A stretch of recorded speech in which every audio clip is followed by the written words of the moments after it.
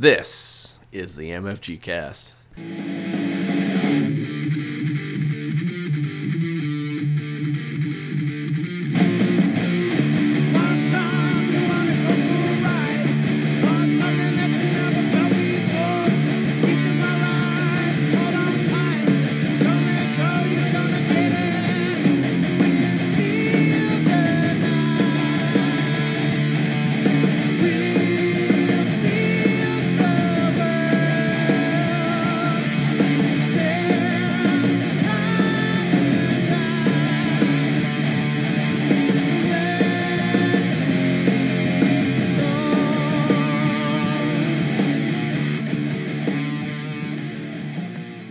Hey guys, Kurt here. Solo mio, by myself again. Dan, poor guy. The old postal service running him into the ground, so he had to take the night off. I decided, you know what? Get some sleep, pal. Rest up for next time. But again, I am not alone. 2 weeks in a row, we have some awesome interview action going on. That sounded kind of weird. I don't know why I said it like that. Now I feel like I'm just like trying to promote something that's unsavory. I apologize, but it's going to be super fun. I have got Jeff Stormer, host of the Party of One podcast and All My Fantasy Children. Jeff, thank you for coming on, sir. Thank you for having me. I'm super excited. Yeah, this will be fun. So I'm very pumped. Yeah. So humans, here's the deal. So some of us have, all different kinds of jobs, and some of us have that office job, Mm-hmm. Some of us have that, that awesome, corner office where you can see out into the skyline. Some of us are, furthest away from that and dreaming of better days. That's and me. Sometimes That's me. In case you were wondering, where I fell in this, that's me. Darn it. All right. Well, I might have to cross off that question. But wouldn't you think that it would be fun to not only work in an office, but also to be a super spy that saves the world, but also you have to have those checks and balances. It's kind of weird. It's like the exciting with the mundane. Mm-hmm. It's the wow. I could be James Bond, or I could be the man from U.N.C.L.E., or I could be Maxwell Smart, but I also still have to file paperwork. It's the part of the James Bond movies that you don't see, which is James Bond having to sit in training sessions for hours and hours. Yeah. So if you watch Quantum of Solace and all those people that are like, this movie is just too long, there's just too many mundanes. You know what? Those could be the things that you are privy to, and they left out. So you are very lucky that they did not do that. That's fair. That's a good point. I feel like they could have probably left out a lot more from Quantum of Solace, but like the amount that but there are also definitely things that they did that they cut out for the right reasons. And my game is all about that stuff that's on the cutting room floor. Very awesome. So before we talk about Mission Accomplished, which starts on October 16th, let's do the get to know Jeff better kind of thing. Because we met last year and we were able to talk for a half of a second before you and Aaron trotted off and did your awesome things. But also we got to, me and my wife actually got to sit through an All My Fantasy Children live in the old hotel room, which was magical. But let's get to know Jeff a little bit more. So let's talk about, how did you get into this wild world of gaming? Oh, let's see. I got into this wild world of gaming at a very young age. My brothers and I have 3 brothers. We were living in rural Oklahoma, so not a ton of things to do. We were living in Oklahoma. My mother was a big yard sailor. So we were at a yard sale, and somebody was selling, for some reason, probably because it's an incomprehensible mess of a game, they were selling the rulebook to a game called Middle-earth Role-Playing. It is a game published by Iron Crown Enterprises in 1992 and 96, I believe, were the 2 editions of the game. Don't quote me on that. Don't at me. I always invoke the don't at me clause. But we found this, and being that we were all kind of big into like video game role playing games, your Breaths of Fire, your Dragon's Warrior, that sort of thing. We picked this up. We tried to learn it. It's not a game that is at all comprehensible to an 8-year-old, and it's not really comprehensible to a 30-year-old either. But we picked up the game. We tried to play it. We read through it. We like tried to gleam it, and it was through that I became hooked with the idea of like telling these sort of narrative shared stories, being the star of my own stories, that sort of thing, and sort of creating these experiences. And it hooked me and dragged me into this life kicking and screaming, is how I would describe it. Nice. So this game is like it was your first. It's like even though it's probably awfully written, awfully made, apologies to whoever made it. It's probably their baby. They probably love it. But they probably love it. But you know what? We all love a lot of bad things. That is true. We all have things that we're fond of that are not good. That is true. That is very true. But what was like the first game that just really sucked you in, that you said, you know what, this is me. This is my thing. This is something that just like, wow, I can't believe I found this. That was probably, it probably wasn't even until, like, there was D&D. Like, I'd been playing D&D fairly regularly, but I'd say probably the game that, like, captured my heart, and I've truthfully never really played it. It was just reading it. I was like, oh, this is the thing that this is what I've always wanted, was probably Mutants and Masterminds, the superhero role-playing game. I read that, like, early high school, right as I was sort of getting into D&D, and was like, oh my god, I can do superhero games. Like, this is amazing. I can tell superhero stories. This is the greatest thing that I've ever experienced. And it really, like, blew my mind and, like, made me realize that you can do so many cool things in role-playing games. And I kind of went, oh, I get it now. Now I kind of understand what's cool about role-playing games is that we're making these stories together. And it really, like, put into focus the stuff that I wanted to be doing. Nobody wanted to play it with me. So I ended up just playing D&D for a long time. But that's the game that I read and went, oh, I get it now. Yeah. Aw, that makes me sad. Somebody play Mutants and Masterminds with Jeff, please. Nah, as I've gotten older, I've reread the game and gone, oh, I don't want to play this game. It's too complicated. It's not my style of game at all. I've gone back and read it as an adult and went, no, I'm good. Thank you. I'm good. I appreciate what you're doing, but it's not for me. That's funny. Well, you know what? Well, here, maybe, I'm not saying what you should do, but maybe it's in your future to come up with something that has this theme that is a little less complicated. Could be. And then you could play the game that you want to play. Entirely possible. For sure. Yeah, it's funny because when you talked about playing Middle Earth, I'm surprised, and talking about a superhero game, I'm surprised you didn't find, like, in between there, you didn't find those terrible Marvel and DC role-playing games, which I did not. god-awful. They are not good. I found them way later and read them because people were like, oh, if you like superheroes, these are really the best. And I read them and I'm like, this one involves exponential numbers. This one involves calculus. The DC superheroes game literally involves using calculus. You know what does not make me feel like a superhero at the table? Is doing math homework.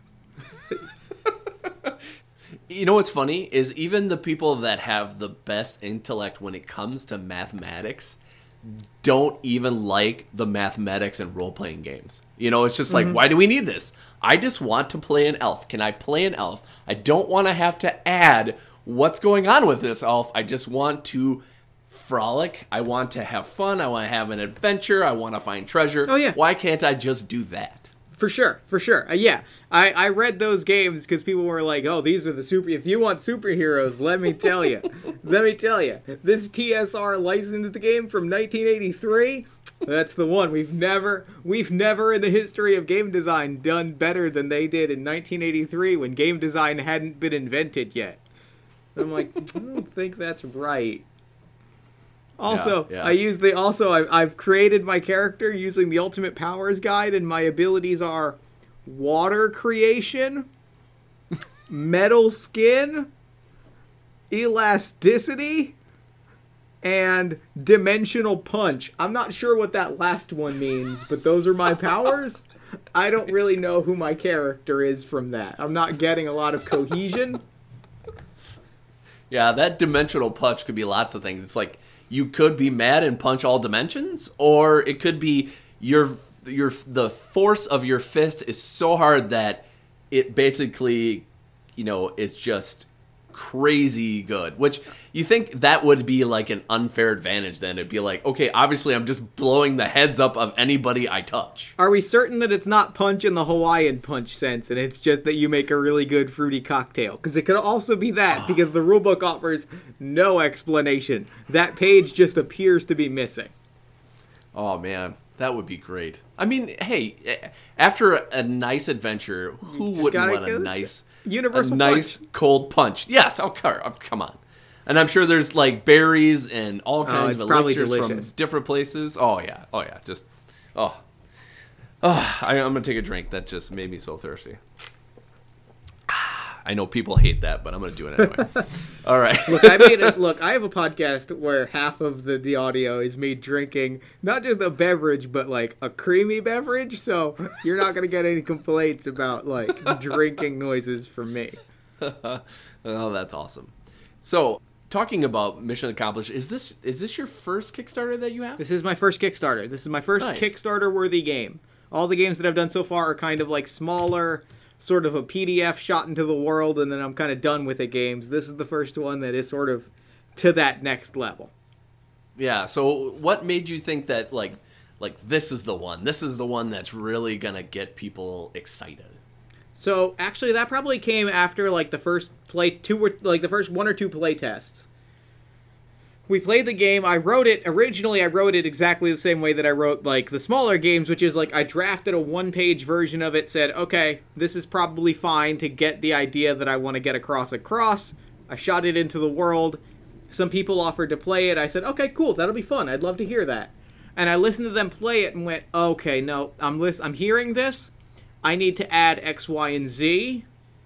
And if I add X, Y, and Z, then I'm going to have to add, oh yeah, this is going to be a whole thing. This is going to be a whole game that's going to require a whole experience. It's not just something that I can kind of be like, hey, cool, heady idea, right? Fun? Great. Give me $1 now, and we'll call it even. That's awesome. So, like we talked about before, it seems like it's inspired by like the Bond movies and stuff like that. Is that something that you were really into, or is that just something that you were like, this would just be a cool template to put in this game that you have? It was kind of... I've always liked spy movies. I like them a lot, the sort of genre trappings of them.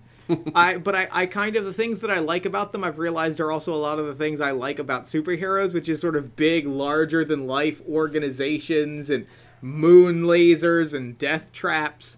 There's just a lot of camp. It's a lot of camp is the thing that I like in spy movies. And at the time as I was writing the game, I knew what the structure of the game was going to look like. I knew kind of what I wanted the game to do mechanically. And as I was thinking about, like, what do I want this to be? Do I want it to be like a sci-fi Imperial thing? Maybe they're supervillain henchmen. My wife and I had happened to be watching a lot of Archer.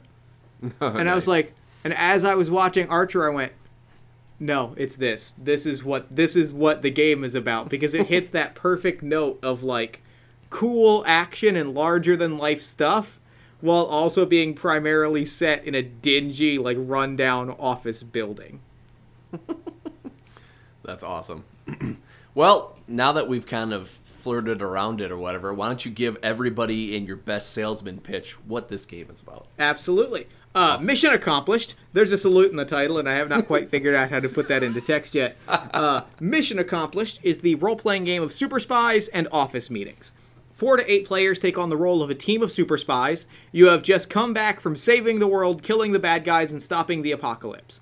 That was the easy part. Now you have to do the hard part, which is convincing management that you deserve credit for all the things that went right, and everybody else deserves the blame for what went wrong. The way you're going to do this is by ratting out your coworkers, by throwing people under the bus, and by sucking up to middle management. Because Mission Control is on a vendetta. And if they can't figure out if something was your fault, that means it's Mission Control's fault, and it's never Mission Control's fault. By the end of the evening, somebody's going to get burned. Somebody is getting that sweet corner office. You know, the one with the floor-to-ceiling windows and the company credit card that's only for emergencies. But we know it's not for emergencies. And that's the game in a nutshell. It is a team meeting after the cool spy stuff has happened, where everyone is trying to sabotage everyone else. Nice. So now you've already spoiled that you work in an office. So I do. Are you cheating by, like doing your work but also dreaming big of wanting to do this to your own coworkers? No comment. No comment. All right, so we know exactly what that means. All right, moving on. I choose to plead the fifth on all regards regarding to how this game intersects with my day job, because that's a topic that's going to go down some rabbit holes. There's actually, it's funny because the story that I've been telling is the first Metatopia playtest I played with Mission Accomplished. We ran through the game. It went great. One of the players in that playtest just was like sitting there and went, I gotta say, this was probably the most fun office meeting I've ever had. And I sat there real quiet for a second because I had written the game, like I'd sat there real quiet and went, oh God, I wrote a game about my day job. Oh God, what have I done? And that's the moment that I leaned as hard as I could into it and said, oh yeah, we're gonna make this happen. That's awesome. So it brings up a great point, which one of the first things I thought of when I thought of this game is, okay, so I'm guessing you've seen the movie Office Space, correct? Yep. Okay.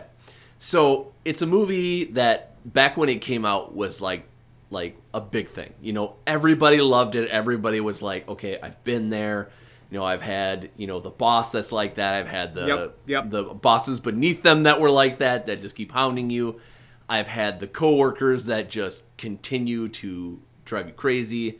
And there's just a lot of things in it that are very real with some humor sprinkled into it, And it made me think that I wonder if some people will just lean so hard into it that they'll just be like, oh my gosh, this is what I would love to do at my day job. I would love to just, it's like, obviously I love Randy because Randy's always been with me forever and he's been the best thing in my work career. And then there's Adam that's just a jerk. He just out for himself. He does not care about anybody else. I want to burn him and I want to burn him bad, but I can't because you just can't do that in normal life without getting fired. Okay? Yeah. And it made me think of Office Space because that used to be a movie that I used to love. I just would watch it all the time. It would make me giggle, and there'd just be some fun parts. And then I tried to watch it with my wife one day, and she also works in an office. And some of the parts just must hit the right notes at the right time. I cannot watch this movie with you. I'm sorry. You're going to have to turn that off. And I'm like, I get it. I totally get it. You probably are going through same stuff day in and day out, and it's just being like, I just can't do it. No, I totally understand that. Yeah, but with this, you can, it can be almost a game of therapy where it could be like, obviously these things are bugging me, and I can use this as an outlet to, play, kind of role play what I would do in those situations. Yeah. I mean, it's a lot of it, and that's kind of the vibe that the game kind of gives off for me a lot of times, is as you're playing it, once players kind of like understand what's really happening, the vibe you get so often, you can actually hear it. In the games that I've played, you can hear the language change. You can hear the inflections change about a quarter of the way into it. When players go, oh, this is what's happening. And you immediately hear, like, I always end up playing, I play Mission Control because I wrote the game and it's sort of the game mastery role. Yeah. But also it's because I love being just the worst manager. So I play it and I'll throw somebody under a bus immediately and I'll go like, wow, it doesn't really seem like you were kind of honoring team spirit. And you'll initially hear a player go, well, I mean, I don't see how and I'll kind of start to like buck against them and be like, "Are you not showing respect to authority?"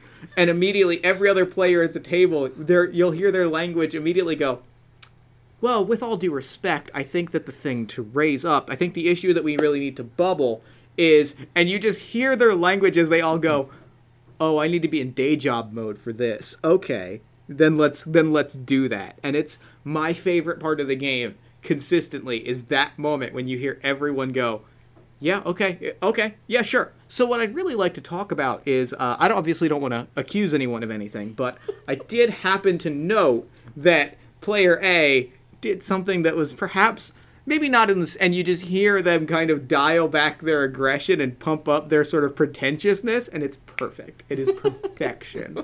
That is awesome. Well, and it begs another question, because you use dice in this, where when somebody does good, the mission control gives them what's the good dice? A commendation dice. A commendation. Every time I try to think of it, I think of some other word, and I never get it right. So you get those dice. Believe me, I've changed those words like 6 times. I know that feeling. Nice. I'll never get it, but that's okay. That's just how it works.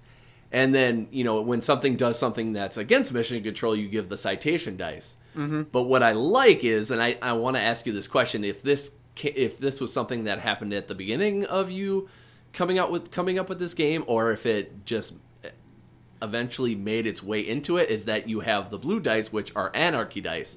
And I feel like that's where, if nobody can come up with a good resolution and everyone's just kind of shouting at each other, this is bad dice for everyone, Mm-hmm. And I'm wondering if during the playtesting you're like, oh my gosh, I have a great idea. Let's throw this into it, because then if everybody else can't get along, everybody's gonna get a little bit of a burn or get a citation for it. That was I want to say that might have been in the first version of the game. Nice. But I don't think so, because the original first version of the game had no citation dice. It only had players collecting commendations. It wasn't until I heard the first 2 playtests and I went, okay, this seems a little bit too easy. It doesn't feel like there's enough like mechanical stuff happening, that I added the second kind of dice. And that was also when, like, in those early playtests, I could hear moments where I was like, if I were running this game, I would want a mechanic to be like, hey, everybody get back on task, or I'm going to, like, turn this car around. Because, and part of that was thinking of the game's inspirations. Like, you can see it on, like, Archer or Office or The Office or Office Space. There's the moment where everyone is just screaming at each other, and one of the characters just goes, everybody shut up. Everybody shut up right now. And I wanted that mechanic so that like, if the game had completely gone off the rails, somebody could go, hey, get back on track. And that's where the anarchy dice came from, which I might change to control dice. I like control a lot, and it gives you that consonance effect. Either way, anarchy dice came from that moment of like, hey, everybody shut up, get back on track. Yeah, I think the control is probably a perfect way to say it, because the mission control has control over you, regardless of what happens. That person is the boss, or that entity is the boss, and you have to abide by it, or you're not a spy anymore. So it makes sense. Yes. Or you get burned or shipped off to Siberia, or whatever happens to you if you get worst place. Yep. It's funny, because when just talking about it makes me nervous, because I think of some of the people that could GM this. Say, because I'm back in this day one, but it's like when that you're like, okay, so who could GM this, and you automatically, I think of people that I'm like, nope, wouldn't want them to do it. Nope, wouldn't want, because it'd be like, I would just be like on my knees, like I'm not trying to tell you what's going on, but I just let me explain, just for sure. And we've all been in that situation, I'm sure, at one point or another. Yeah. And that's actually one of the things, the hardest part of writing the rules to this. And the rules are pretty much written. I think the plan is to put out a art-free rules draft of the art-free PDF of the rules as soon as the campaign is done.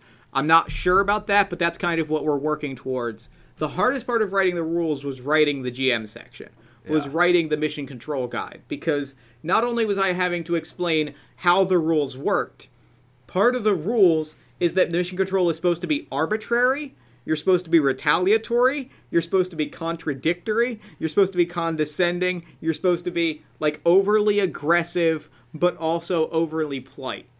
And having to find, like, the hardest part is explaining how to do that while also explaining, hey, your job is to make sure that, like, you and all of the other players, because mission control is a player just like everyone else, it is your responsibility as much as anybody else's to make sure that the table is having fun. So while you're being the world's biggest jerk, here are specific guidelines on how to be a jerk while also ensuring that, like, for example, everyone gets a turn to speak.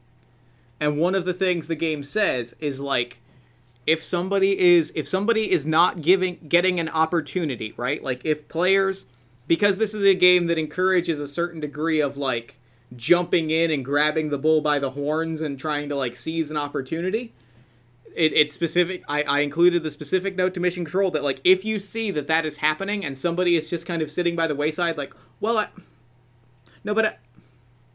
okay, then it is your job as mission control to be like, let's talk to you, and to put them in a hot seat, because then they get an opportunity to, like, jump forward, because then you are explicitly saying, hey, it is this person's turn, they have not gotten a chance to speak, let's give them the table. Yeah. And so that has been the hardest part of writing the rules, is making all of those responsibilities clear to mission control. Yep. And that's a you know, it's a great thing that you're focusing on that, because I can definitely see where people can get a little out of control about it. For sure. For sure. Because again, this, you know, it's a game. You want everybody to have fun, so that should be number one on everyone's list. Yeah. And that's part of it. Is like you know, this is a game with a game master with a GM role. And I wanted that GM role to partially be like, it's your job to figure out who is speaking when and how the turn order works.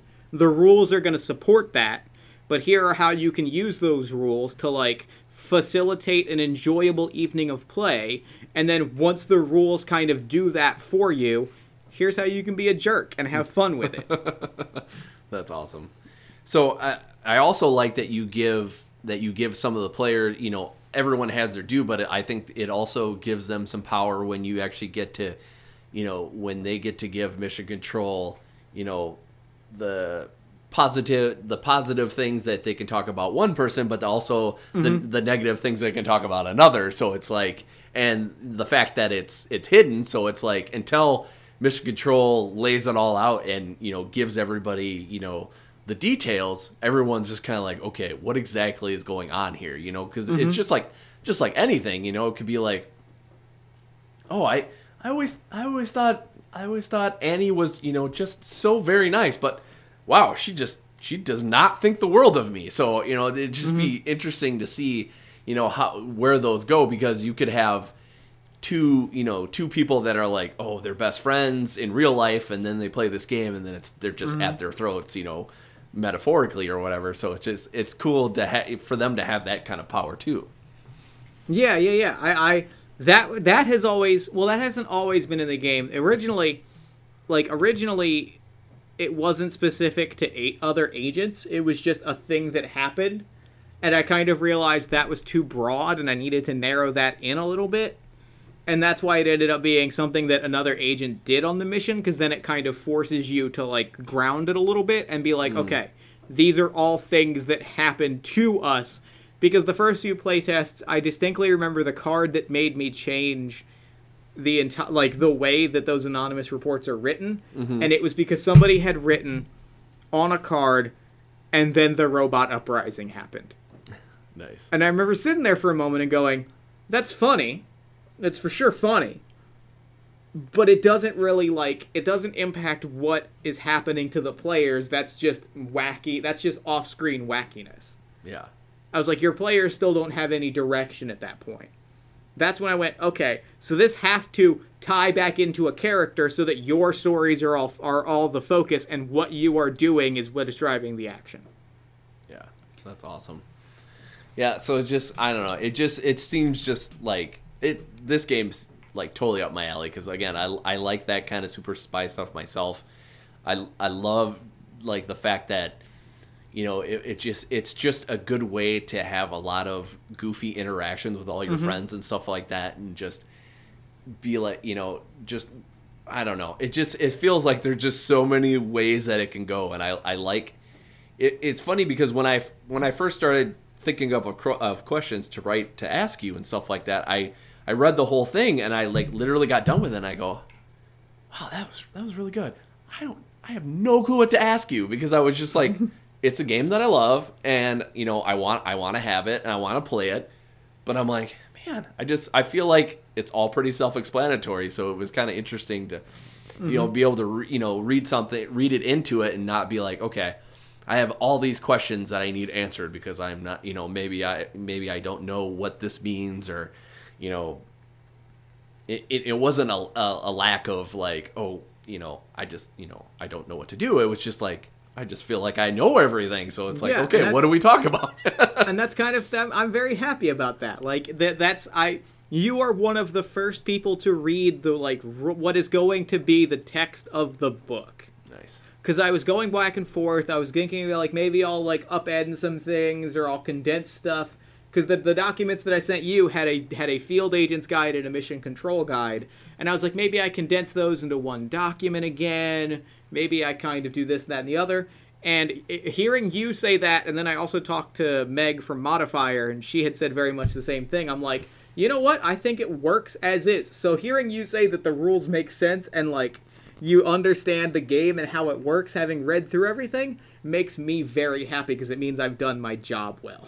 Yep, and that's awesome because it's the opposite of Middle Earth, where you actually everything just comes naturally. So. I'm gonna put that, like, I think that's my tagline of the game, is that this is the opposite of Middle Earth role playing. Nice. Make sure you put my name on it. Okay, so I think we've talked about everything that we could talk about this game, but let's talk about dates. So we've got it's the October 16th through the 25th, am I right? Am I wrong? Through the November 15th. November 15th. Okay. So 16 to 15. Okay, makes sense. Yeah, 16, 15. I think it's not quite 30 days. I forget if it's 28, if it's in the 20s, or if it's in the low 30s. It's the 16th to the 15th. Nice, perfect. So, no worries. You won't even have to worry about those 30 days, I'm sure. But it's going to be awesome. So fingers crossed. Yeah, for sure. So what are we looking for? Is it something that's just PDF form, or are we looking soft cover, hard cover? What are we looking at? This is a soft cover print. The Kickstarter's for a soft cover print run.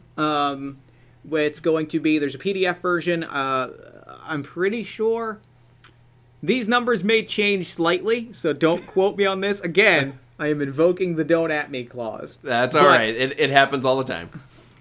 I believe it's $12 for a PDF, $20 for a soft cover, and then $35 for 2 soft covers. So you can have a version to keep for mission control, and a version that you can black out with a magic marker all of the mission control text and hand to your field agents. Because obviously that information should be redacted before field agents get their hand on it. Yes, exactly. And make sure you thoroughly redact it, please. Yeah. Okay, so before I let you go and we we talk about all the other awesome things that you're on, I wanted to do a quick, what do they call that? Like, why am I blinking out right now? Oh, God, I can't think of it. So we're going to go a quick run through. I hear that you are a big wrestling fan, so I'm just going to... Yes, of course. I'm going to throw you some just a few quick questions and see what you think. La Parka or Rey Mysterio? Oh, La Parka. Yes, of course. La Parka's great. He does the chair dance. I mean, here's the thing. Rey Mysterio has had the last 2 years, he has had maybe the best 2 years of the last, 15 years. Rey Mysterio, since leaving WWE 2 or 3 years ago, is looks better, moves better, and acts better than he has in a decade. And it's because he can set his own schedule and say, I'm going to work 2 dates this month.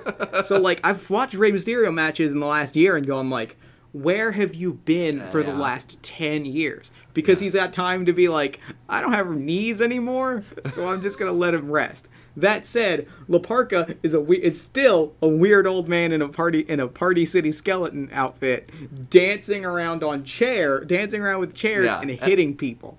and he's been involved in like multiple mask matches and just continually like backs out of them or like cheats his way. It's great. I am And I all think in on Lapark. and I want to say his name is now Lapark, and he took the A off now.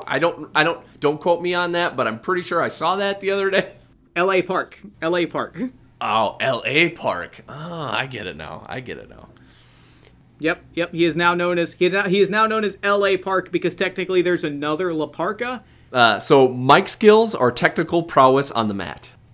I think it's somewhere in the middle because I think for me it's your ability to be a character, and I think that's kind of it can come from either, and it can kind of be a little bit of both. So I think it's probably for me it's probably a little bit of either. I think it's better to be like I tend to float towards people that have a stronger grasp on character, so I might float towards Mike skills in terms of being able to like convey who you are as a character. Yeah.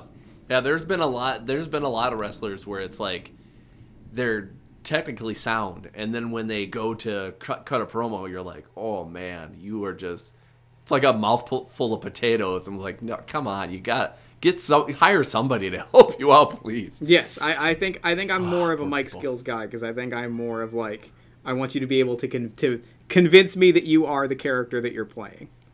Yeah, definitely.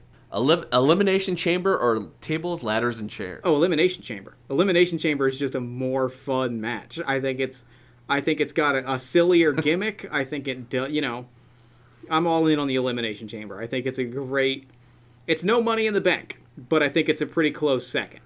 Yep. And I always love when the chambers themselves don't work. I always love when they have that thing. And they have the thing like, "Oh, I'm stuck. Mm-hmm. Oh, that's weird." Some people. I know Triple H for sure has played it and played it terribly, and he's pretty good at doing that kind of stuff. So it's kind of funny that that's happened. Okay, next one: NXT or ECW. Oh, NXT. Just seems like everybody is just in love with NXT. It's like what everybody wanted ECW to be. I would say like. Probably for me, what I would say is not even is NXT, but like specifically peak NXT, Golden Age NXT, which I have very specific dates for when it starts and when it stops. But like there is a specific time for me when NXT was the greatest thing in professional wrestling. Nice. Well, actually, I want you to list the dates because I know Dan will be listening and he will want to know the dates for sure. It starts in May of 2013. It starts with Sami Zayn's first appearance when Antonio Cesaro pins someone. Sami Zayn comes out, challenges him, and rolls him up in 2 minutes. It's the first moment that like Golden Age NXT starts. The exact moment that it ends is the ending of Sasha versus Bayley at Brooklyn in TakeOver Brooklyn. When they shake hands, the 4 horsewomen come out, they raise each other's hands. This is not the end of the show, despite the fact that it should have been. But because the next match is Finn Balor, who is at this point just a star, just there to be a star, and Kevin Owens, who is just doing his indie gimmick in a ladder match just for the sake of a ladder match. Yeah. That's, for me, is the end of Golden Age NXT, because it's when it starts being a supercard spectacle instead of, like, the weird, character-driven masterpiece of wrestling that it was in that, like, 2-year period. Yeah. I think it's gotten its... oh my gosh, this is a popular thing. Let's ruin it. Yeah. It feels like that, like when Raw used to be the biggest thing and the weirdest thing, and then all of a sudden it's like, oh, this is everyone likes this. Well, let's make it just awkward and let's focus everything on this one show and forget about everything else, and then it just turns into garbage. So those are my peak NXT days. Those are my peak nice. NXT dates. Perfect. And I've got 2 more for you. All right. So, Dwayne Johnson, Flex Gavanna, Rocky Maivia, or The Rock? Dwayne Johnson is probably number 1. I'm going to say it's hard because I don't like The Rock, but I recognize him as very good at what he does. So I think The Rock is going to be number 2. I recognize, as much as I'd probably put Flex Gavanna at number 4, because I think that, like, Rocky Maivia is better than he gets credit for. So I'd probably go in that order. Dwayne Johnson, The Rock, Rocky Maivia, Flex Cavana. Yeah, nice. Because I think one of my, like, I'm a huge Rock fan, and I know a lot of people just don't care for him, but my favorite Rock is when he was with the corporation, because they made him into this, guy that just wanted to go out and destroy. And some of the matches he had with Mick Foley, in all of his iterations was just a ton of fun. He's spectacular. I just wish that his promos weren't so often homophobic. Like, if he could not go down that route, and even as Dwayne Johnson, like, when he shows up again, like, he still feels like he has to go down that route. Yeah, it's like, hey, I used to be this guy, right? This is fun, right? And, like, right? if he didn't feel like he had to do that, then I would like him exponentially more. Yep, agreed. And lastly, green mist or eating a turnbuckle? Oh, green mist. You know what my real answer is? Is red mist. Red Here's mist, the thing. nice. Mist has levels. The thing is, I like Mist because it has levels, and those levels determine how deadly it is and how awe-inspiring it is if you kick out. Like, if you spit with black mist at somebody, it's just like, oh no. Or red mist is the deadliest mist. I love that. That is some anime nonsense that is pure. That is a pure good.